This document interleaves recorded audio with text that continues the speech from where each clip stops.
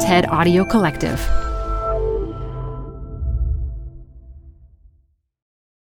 This episode is brought to you by Progressive. Most of you aren't just listening right now. You're driving, cleaning, and even exercising. But what if you could be saving money by switching to Progressive? Drivers who save by switching save nearly $750 on average, and auto customers qualify for an average of 7 discounts. Multitask right now. Quote today at Progressive.com. Progressive Casualty Insurance Company and Affiliates. National average 12-month savings of $744 by new customers surveyed who saved with Progressive between June 2022 and May 2023. Potential savings will vary. Discounts not available in all states and situations. Hi, I'm Debbie Millman. Canva is great for designing visual content for work, no matter what industry or department you work in. Nail your next presentation with Canva Presentations. Start with a professionally designed template and use it as a springboard for your design. It's a serious time saver. Time to present but can't be there in person? Enter Canva Talking Presentations. Record yourself presenting and add your talking head to your slides so your audience can watch your perfected presentation anywhere, anytime. Start designing today at canva.com. Designed for work. Design Matters is on summer break and will return with new interviews this fall. In the meantime, we're replaying some archival episodes. This one with Deborah Kass is from November 2017.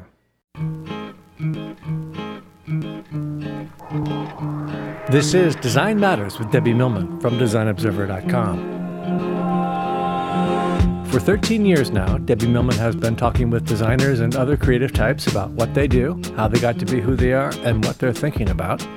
On this podcast, Debbie Millman talks with artist Deborah Kass. My whole middle-brow attachment to middle-class entertainment is, to me, one of the more radical things I do in art. Here's Debbie Millman. Brooklyn recently got its yo back. Or is it oi? I'm not sure. In any case, I'm talking about Deborah Kass's sculpture of 2 giant yellow letters, Y and O. Depending on which direction you're coming from or your mood, you can read it as yo or you can read it as oi. It was originally on display in Brooklyn Bridge Park, and now it's back in Brooklyn on the waterfront in Williamsburg. Deborah Kass is a multimedia artist who combines a pop sensibility with politics, feminism, and art history. Her work is fun, funny, eclectic, and deep. And she's here today to talk about her long and extraordinary career. Deborah Kass, yo, or should I say oi, and welcome to Design Matters. Thank you. It's a pleasure to be here. Deb, I need to start by asking you a rather trivial but potentially polarizing question. I understand you can't live without Bounty paper towels. That's true. Where do you get your information? Oh, I have my sources and I don't ever give them away. I mean, that's really funny. But really, Bounty? I like Viva much better. Really? Oh, Bounty's a quicker picker-upper. I don't know. And this is not a sponsored podcast. No, it's so not. Nobody has to worry about our being authentic. No, it's like, I don't know. I think I inherited from my grandmother. She had really particular tastes in paper products. Now, do you keep a lot of paper products around? Yes. See, I'm a person that has a lot of paper products in storage. I just feel safer when I have a large quantity of paper products around me. I completely concur because it ends up we have a lot in common, including a need for a big backup on the paper products. I'm never happy unless I see that really well-stocked shelf. Yep, I hear you. Yep. You were born in San Antonio, Texas, but you grew up on Long Island. Yes. What motivated that move to the East Coast? Well, my parents were from the Bronx and Queens. My grandparents were 3 out of 4 from Russia, well, the Ukraine and Belarus. And they were New York Jewish immigrants. And my father just did 2 years in the Air Force in Lackland in San Antonio. Oh, okay. So they were just coming home. So they were coming. You were and coming home. like that generation, the next move was into the suburbs. Right. I was there as well. Yep. Your mother was a substitute teacher in the Rockville Center public schools, and your father was a dentist. But he was also a jazz aficionado and an amateur musician. And I read that in your house there was only one kind of great art, and it was jazz. And you and your dad would listen to how Charlie Parker and Coltrane or Billie Holiday could all perform the same tune, but differently. And this led you to thinking that interpretation was completely within the realm of a great artist. And do you think that this was only relegated to music, or did you think it could apply to other art forms as well back then? I only knew one kind of great art, and it was music, because my father said so. And that's what the sort of literature of the house was. And although my mother read a lot of literature, so aside from that. But it was a very active passion for my father, and it was a very involving atmosphere. And I didn't really know that it applied to anything I did till about 1999, when I had a traveling show that originated at the Newcomb Museum there. The Warhol Project started in New Orleans, the show. And it was because I had to give a talk to, like the trustees of the big opening, and I had to prepare some remarks. And it never really occurred to me that I had in any way assimilated that point of view. Except there I was in New Orleans, which in my family was like Mecca. And there I was, having done all this Andy Warhol work, this work that looked just like Andy Warhol's. And I realized that I had been doing exactly what my father had been pointing out these great musicians had done, which was taking a pop standard and named Andy Warhol and making it mine, doing it my way. So I never realized that I had made this connection between art and music, or interpretive art versus creative art, but to me it was all the same thing, and I didn't realize I had any connection to it till I had to give this talk, and it was like the light bulb went off. Was there ever a time in your life where you thought you might want to be a musician or a performer? No, I did have a little acting flirtation in my teens. But didn't we all? It was really, yeah, I guess we did. But I got the real bug because someone I knew from summer camp was in a Broadway show when she was about 16 in the chorus of Henry, Sweet Henry. Wow. And Eileen Schatz was in the chorus. And it just blew my circuits. And she ended up being a really, I guess, famous soap opera actress, Eileen Kristen. But Eileen Schatz inspired me. But I was very taken with this fact that someone I knew was doing something professional like that. But I started going to theater a lot. And what I would do is I would take the Long Island Railroad in on Saturday mornings and go to the Art Students League. I was started at like 14 and draw from the model. And then in the afternoon, I would, with this was all with babysitting money, and none of this was supported. I mean, my generation's, our parents weren't interested in creative children. They just said, turn off the light and go to sleep. They didn't care that I was interesting, which I was.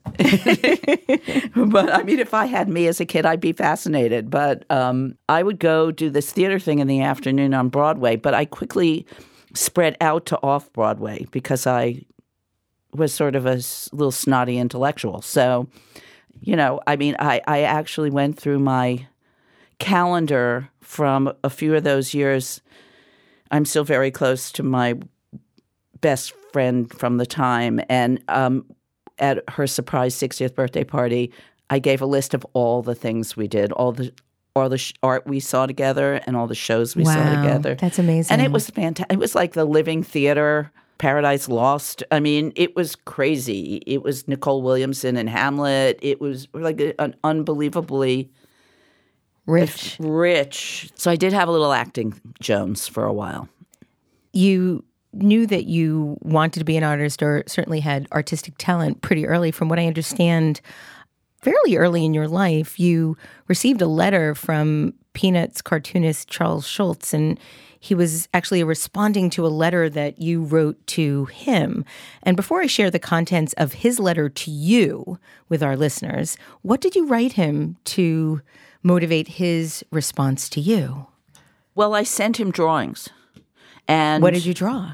I drew a comic strip, so unusual for me, based on his. Now, why am I not surprised?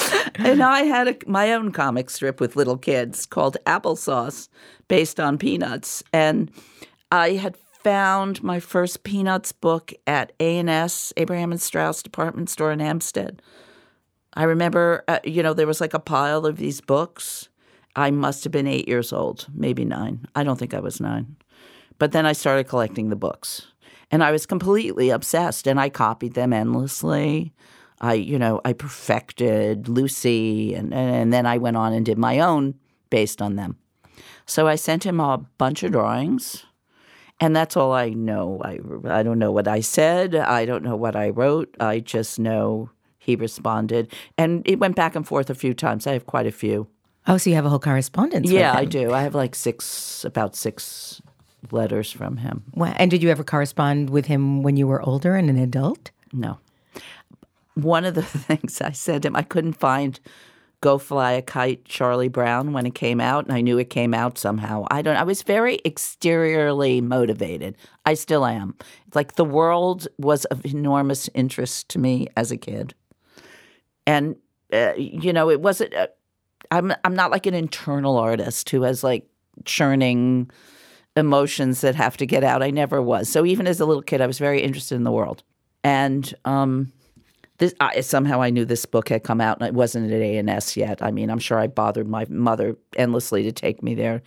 So I sent Charles Schulz $1 for the book, because that's what they were.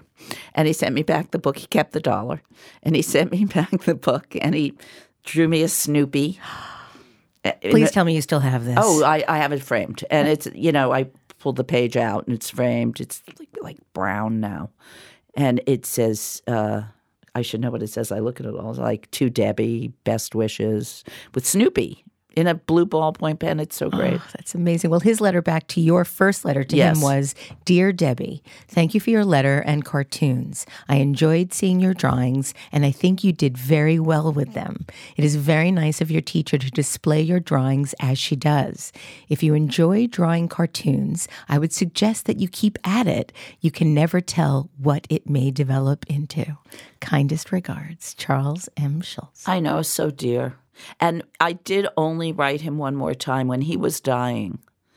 There was something about, if you want to write to Charles Schulz, do it now. There was some way to email him regards. Right. And I quoted that to him. Oh. And I said, I don't know if you Perfect remember, symmetry. but, Yeah.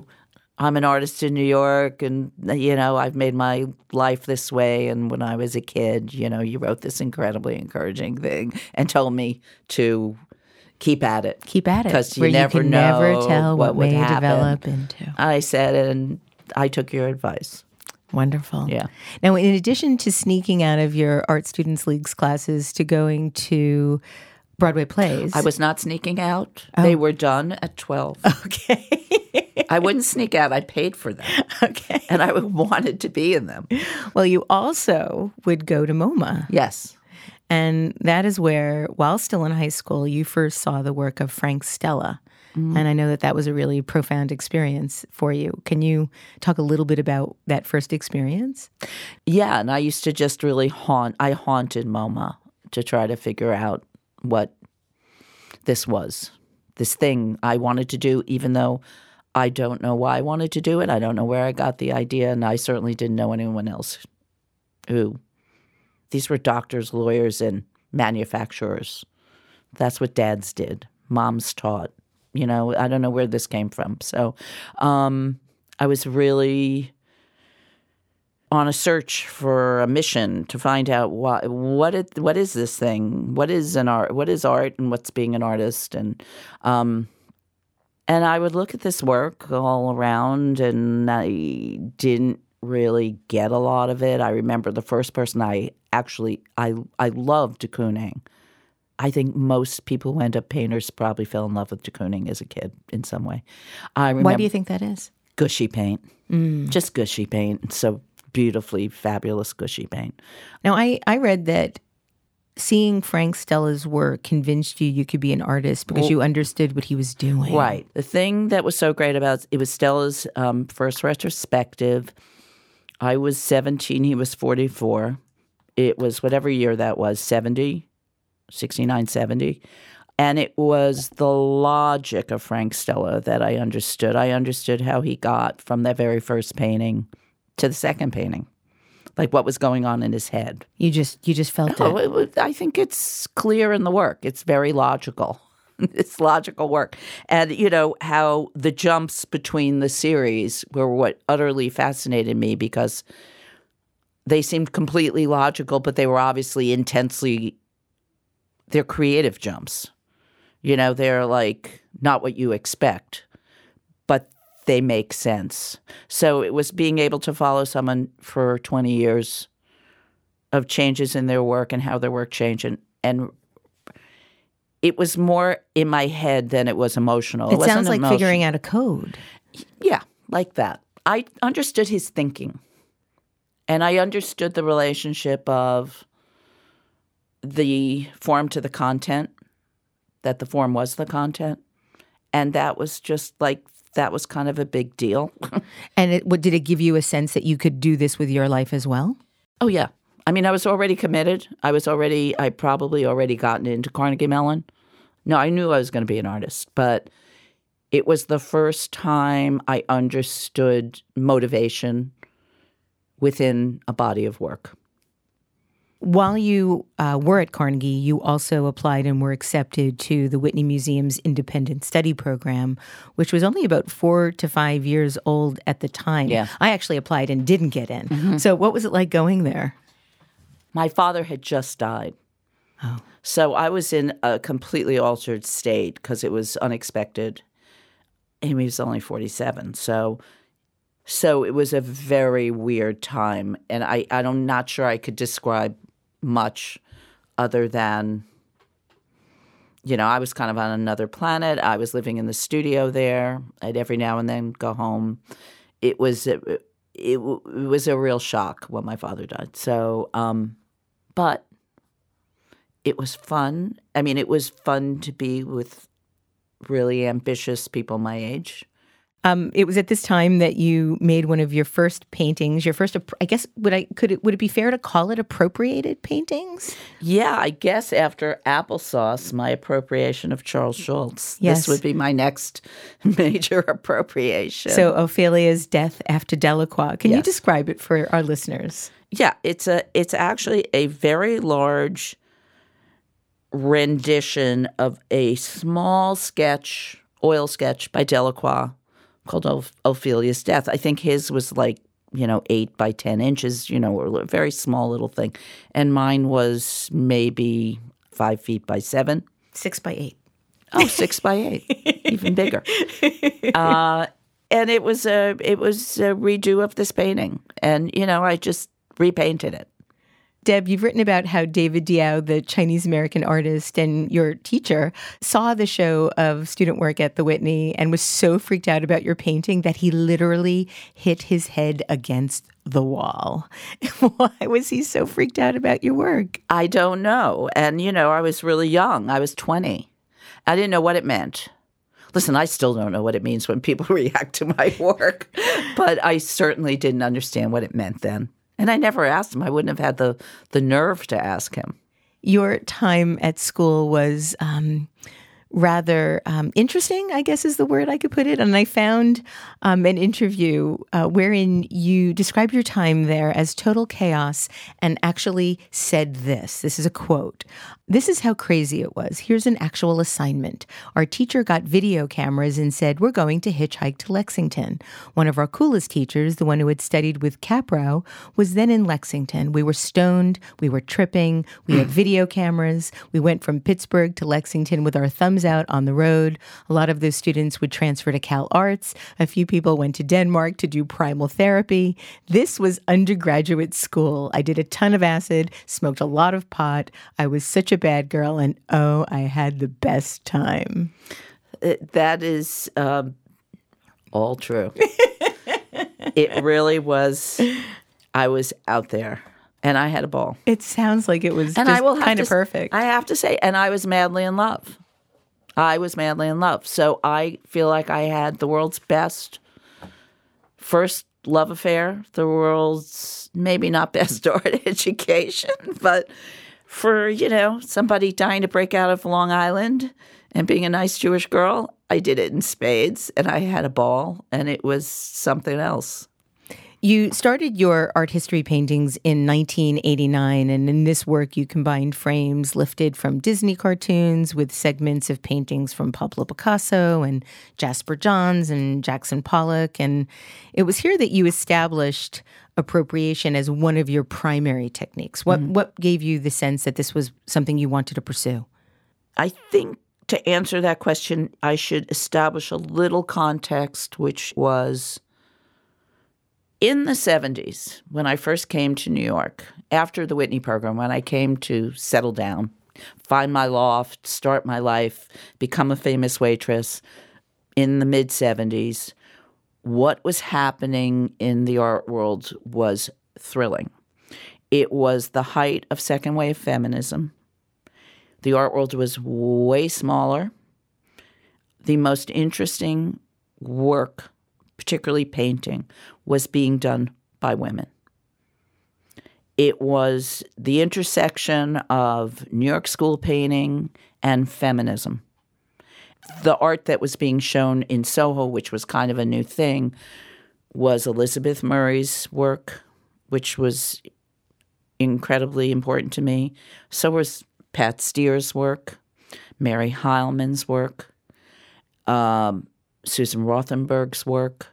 And all of these women were really talking about abstraction and representation at the same time, but more what was interesting to me was how they were injecting their own personal point of view, or I'm not saying this well, but after all those years at MoMA, not understanding what any of it might have to do with me, basically. I wasn't necessarily the audience. I didn't feel like the subject. These particular women's work, paintings, were the first time I felt like I was the intended audience of a piece of work. And they were abstract paintings, so I don't know how that was communicated, but it was communicated extremely strongly to me, who was sort of already obsessed with post-war painting because of all of my time at MoMA. And you can understand why, if I loved Frank Stella, Elizabeth Murray would be a huge revelation. And I said to Elizabeth once, I said, you ruined abstraction. And she said, what do you mean? And I said, well, before you, it was universal. Once it was you, it became specific. And that was a really big change. I felt the same way when I looked at her first, the big giant canvases all out of proportion and shape. And I mean, it was incredible. And Pat's work, the fact that she broke picture making down into these parts. Now, Jasper Johns had done it, but it felt different. It just felt different. I don't know, something about seeing a little bird on a grid felt different.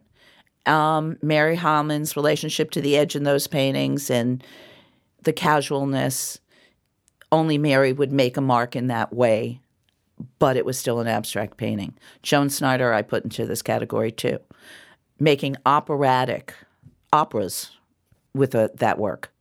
how did that influence the kind of work you were doing at that time?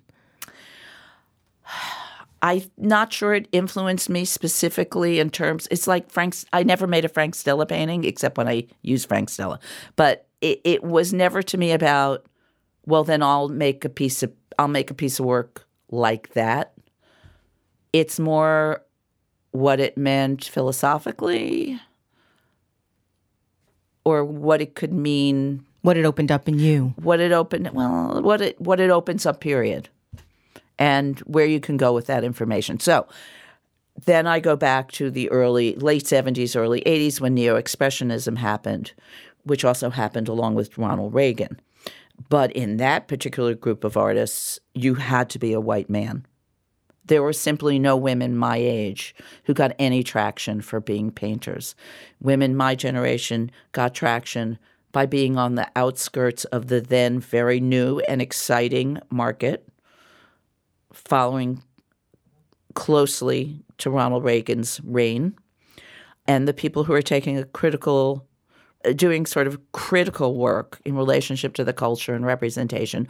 Us painters called them the photo girls. And it was Laurie Simmons and Sarah Charlesworth and Cindy Sherman and Louise Lawler and Barbara Kruger and Sherry Levine. And what I'm getting at here is it was the content of that work that weirdly in my head connected to what these women had done painting in the 70s, breaking open a system like abstraction and figuring out new ways in and new subjectivities, somehow getting them in there.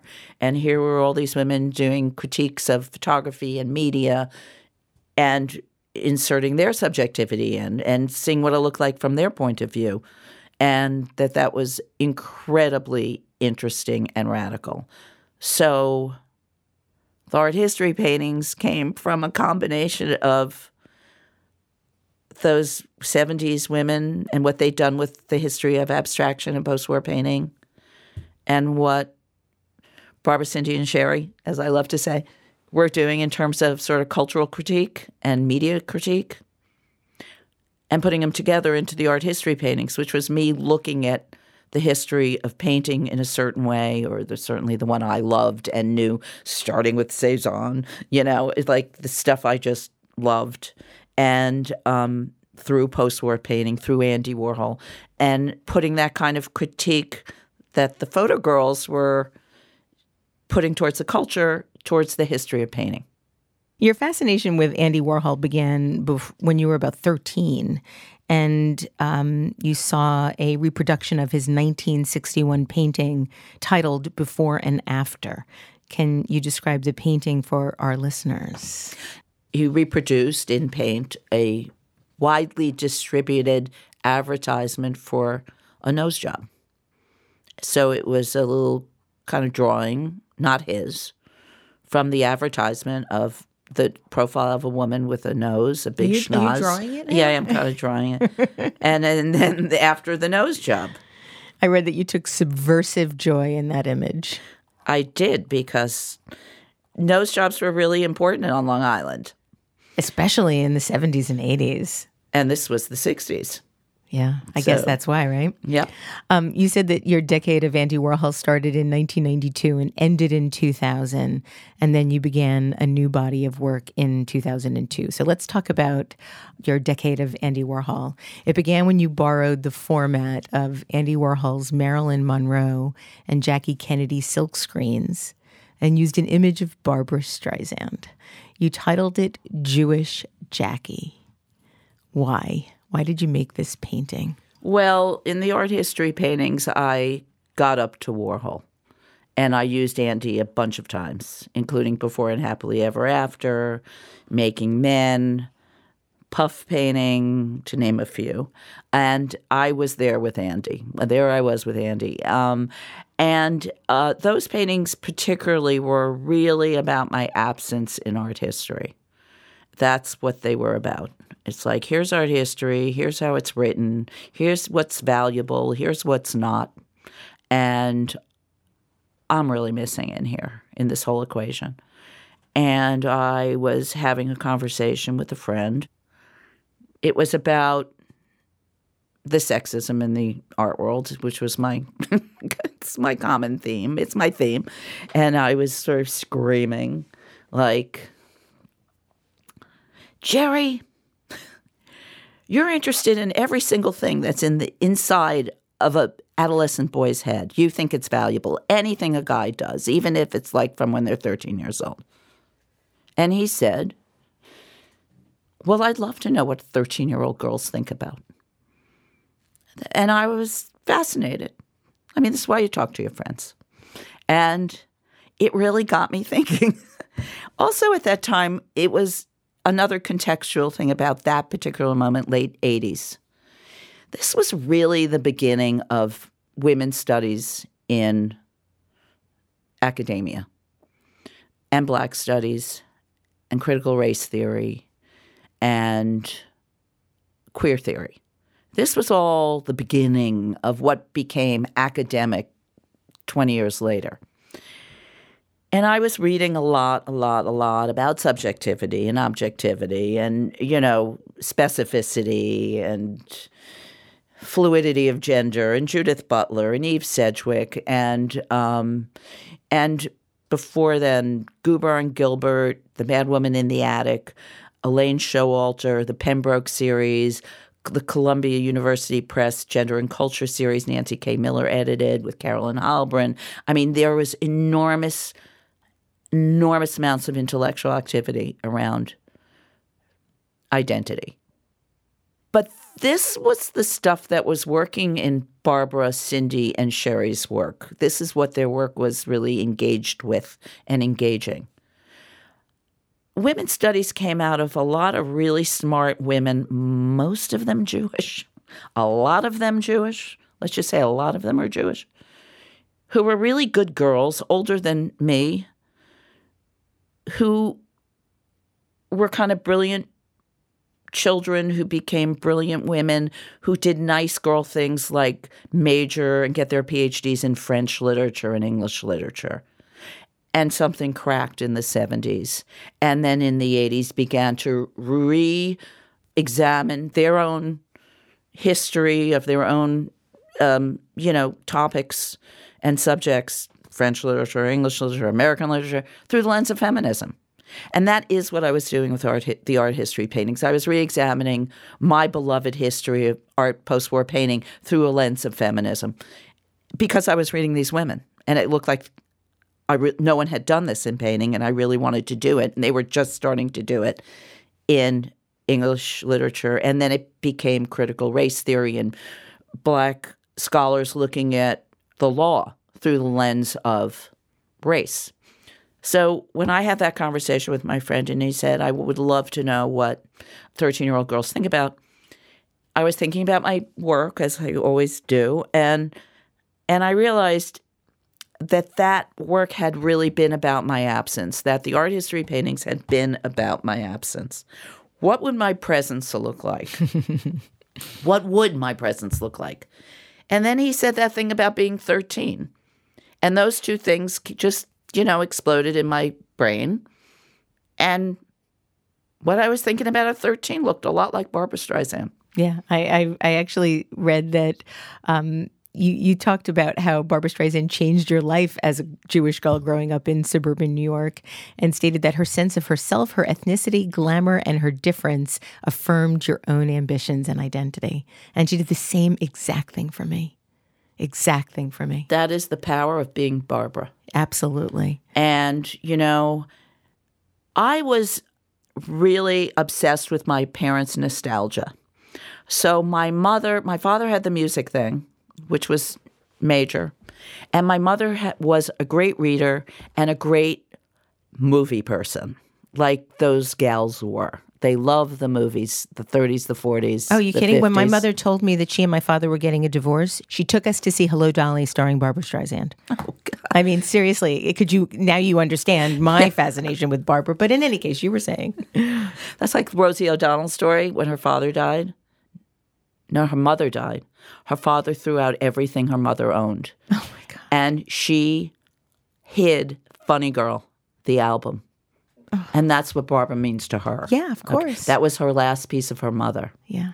Well, so having been obsessed with my parents' nostalgia and movies, and, I knew everything about Hollywood in the 30s and 40s, and my mother would talk endlessly, and, Leslie Howard was Jewish, and Ashley Wilkes, and, Rita Hayworth's electrolysis on her hairline.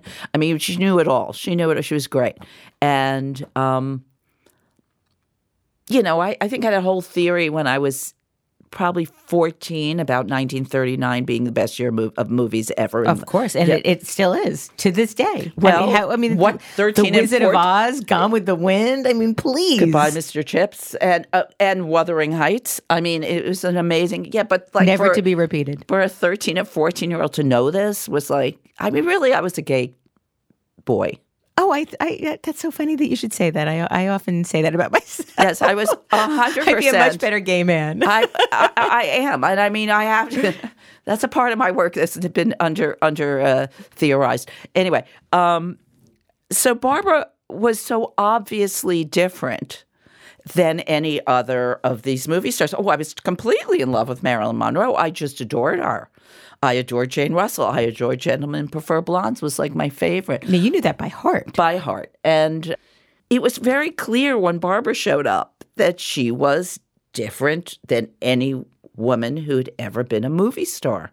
She looked like people I knew. Now, she looked like people I knew. She looked like a New Yorker. She looked like a Jewish girl. Is it true that Barbara Streisand declined an offer from Warhol to sit for a painting? That's the story. I know the same story. So that is my understanding. But we don't know for sure. But Barbara wouldn't, because Barbara controlled her own image. Right.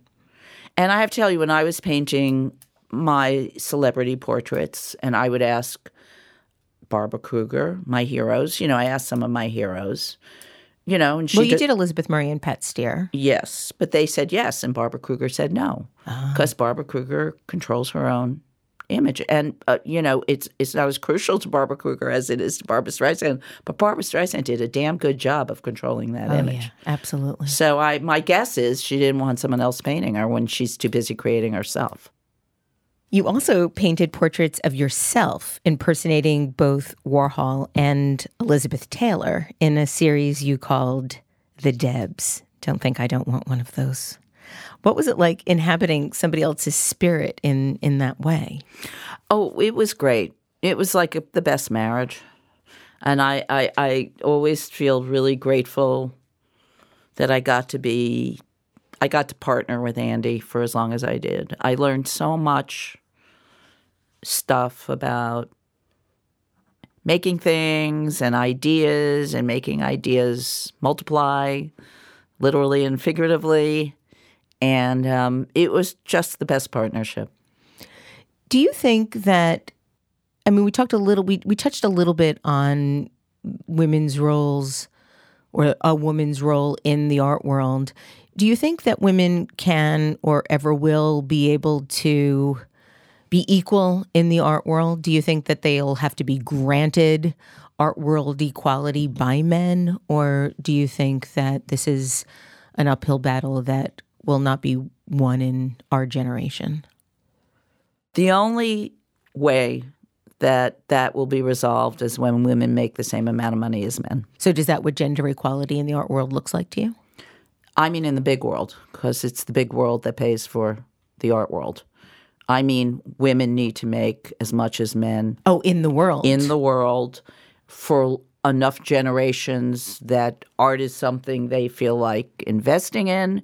And till women make $1 to $1, women in the art world don't have a clue. I mean, a chance. I mean, I don't see it. I don't see how, till there's financial equality, anything is going to be equal. After the Warhol project, your plan was to take some time off. I think you took about a year off. When you take time off between periods of work, do you ever worry about ideas and having something new to say? Yeah, always. And is there any way that you manage that fear or that stress? I think every break is for a different reason in a way, but does tend to come at the end of a series. And after Warhol, which I always knew would come to an end at some point, I kind of don't remember exactly what happened anymore. But if you're telling me I took a break, I believe you. But I do know when I got back to work, I knew there were a couple things I just had been thinking about a lot, and I didn't know what it would look like or what it would mean or anything. And it was really still wanting to say what I always, what I say in a different way. Your next body of work, Feel Good Paintings for Feel Bad Times, consisted of paintings of phrases from musicals and movies as a reaction then to the Bush administration and the invasion of Iraq. Those were indeed feel bad times, but it's hard for me to imagine how the world now is affecting the kind of work that you want to be making. That's a really good question that I am in no way prepared to answer. What was the intention of using the phrases from the musicals and the movies? Was it the sense of joy that you experienced in observing those or participating in those types of art forms and wanting to bring that into the work to cheer people up, to distract them, to create a sense of a dichotomy between realities? Well, the whole thing was very tongue-in-cheek, and every single phrase was double-edged. Right. So, I think everything in your work is double-edged. Well, I guess it is. It must be astrological. Aries. It's my sun-moon opposition. I was turning 50, and I really wanted them to be about turning 50. And it was also that idea about identifying that I was playing with, and nostalgia and sort of weaponizing nostalgia. And they were biting. The phrases were biting. Yeah, but nostalgic. But nostalgic only if you're a person like me. But again, that's where the specificity comes in. I love musicals. I love the old musicals. I don't love the new musicals. I loved Hamilton. But my whole middle brow attachment to middle class entertainment is, to me, one of the more radical things I do in art, because art's supposed to be this other thing. Yet the middle class is the thing that it made the greatest art, it made the greatest movies, we made a lot of great stuff. I mean, let's face it, working class, middle class, it's where the action is. But that great middle class made us. And that great middle class was the thing that was being attacked so directly by Republicans and by Bush in particular. And the dismantling of the middle class is one of the most tragic things that's happened in my lifetime. So to embrace this middle class stuff like musicals, it seemed really like a good idea. Let's talk about Oi Yo. Okay. Because it has so much embedded in it. Mm-hmm. I mentioned what it looks like a little bit in my intro. So very large, big yellow letters, OYYO. You can look at it from two different directions. You first developed the idea, I believe, through paintings and smaller scale pieces that were inspired by Picasso's Yo Picasso and Edward Rouché's Oof. How did they sort of infiltrate into your psyche? Well, I was walking around MoMA, as I do still. Not as often as I did when I was a kid, though. And there was Ed Rouché's Oof, and I just saw Oi. So I made the painting the exact same size, same color. A friend saw, it was up at the gallery, and a friend saw the reflection and said, it says Yo in the reflection.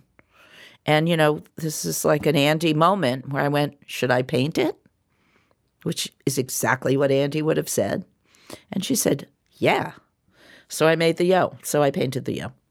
And then this is It Takes a Village story. My print publisher, Robert Lococo Fine Arts, who I adore, said, what if we made a little sculpture out of it? That way you could see it at the same time. So we did. And then this opportunity came up to do that, a large-scale sculpture, and it was completely, who wouldn't want to see that 8 foot tall? Especially in New York City. I mean, yeah. So that's how it happened. It was a lot of people with a lot of good ideas and a great opportunity. I think it's a modern-day version of the I Heart New York logo. That and love. Yes, Robert Indiana. I mean, it is totally those two things combined with Tony Smith. Yes, absolutely. And it's sort of when it went up, when it was installed, I knew it. Is it going to become a permanent part of the New York City landscape? Well, one can hope. There's a lot of conversations going on. Hopefully, there will eventually be a great New York City spot for it to stay permanently. It has to.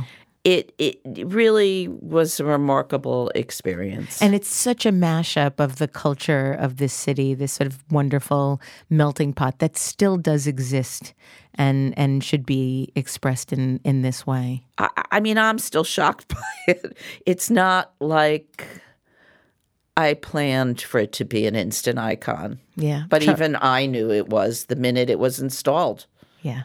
It was just so obvious. And that's what happens when you have opportunity, which is the thing that is lacking to specific groups of people that, this is an example of there's not a lot of public art by women.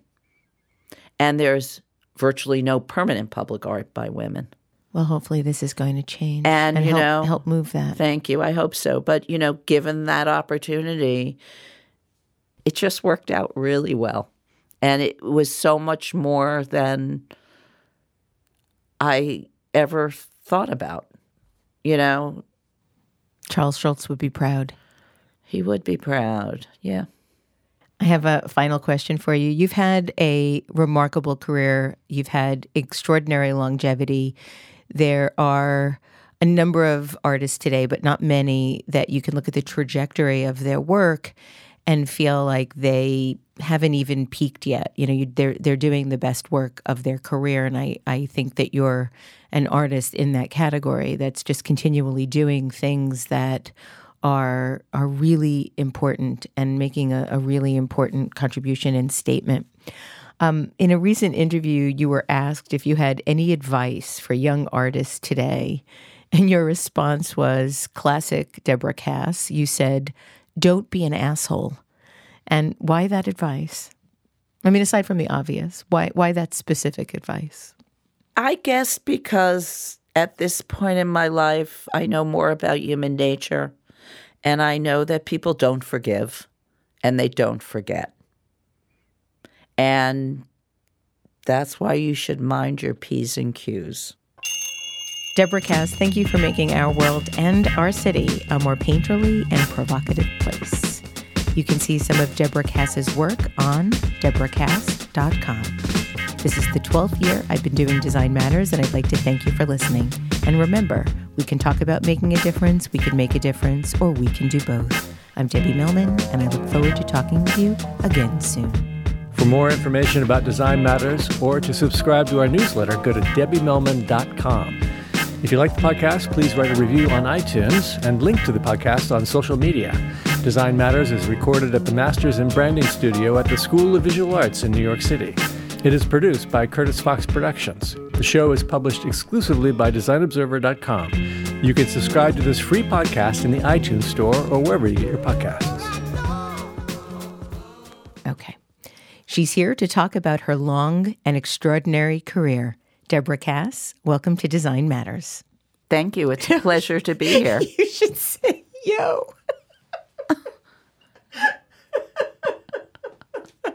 You should put that in. This should be in. You're growing a business, and you can't afford to slow down. If anything, you could probably use a few more hours in the day. That's why the most successful growing businesses are working together in Slack. Slack is where work happens, with all your people, data, and information in one AI-powered place. Start a call instantly in huddles and ditch cumbersome calendar invites.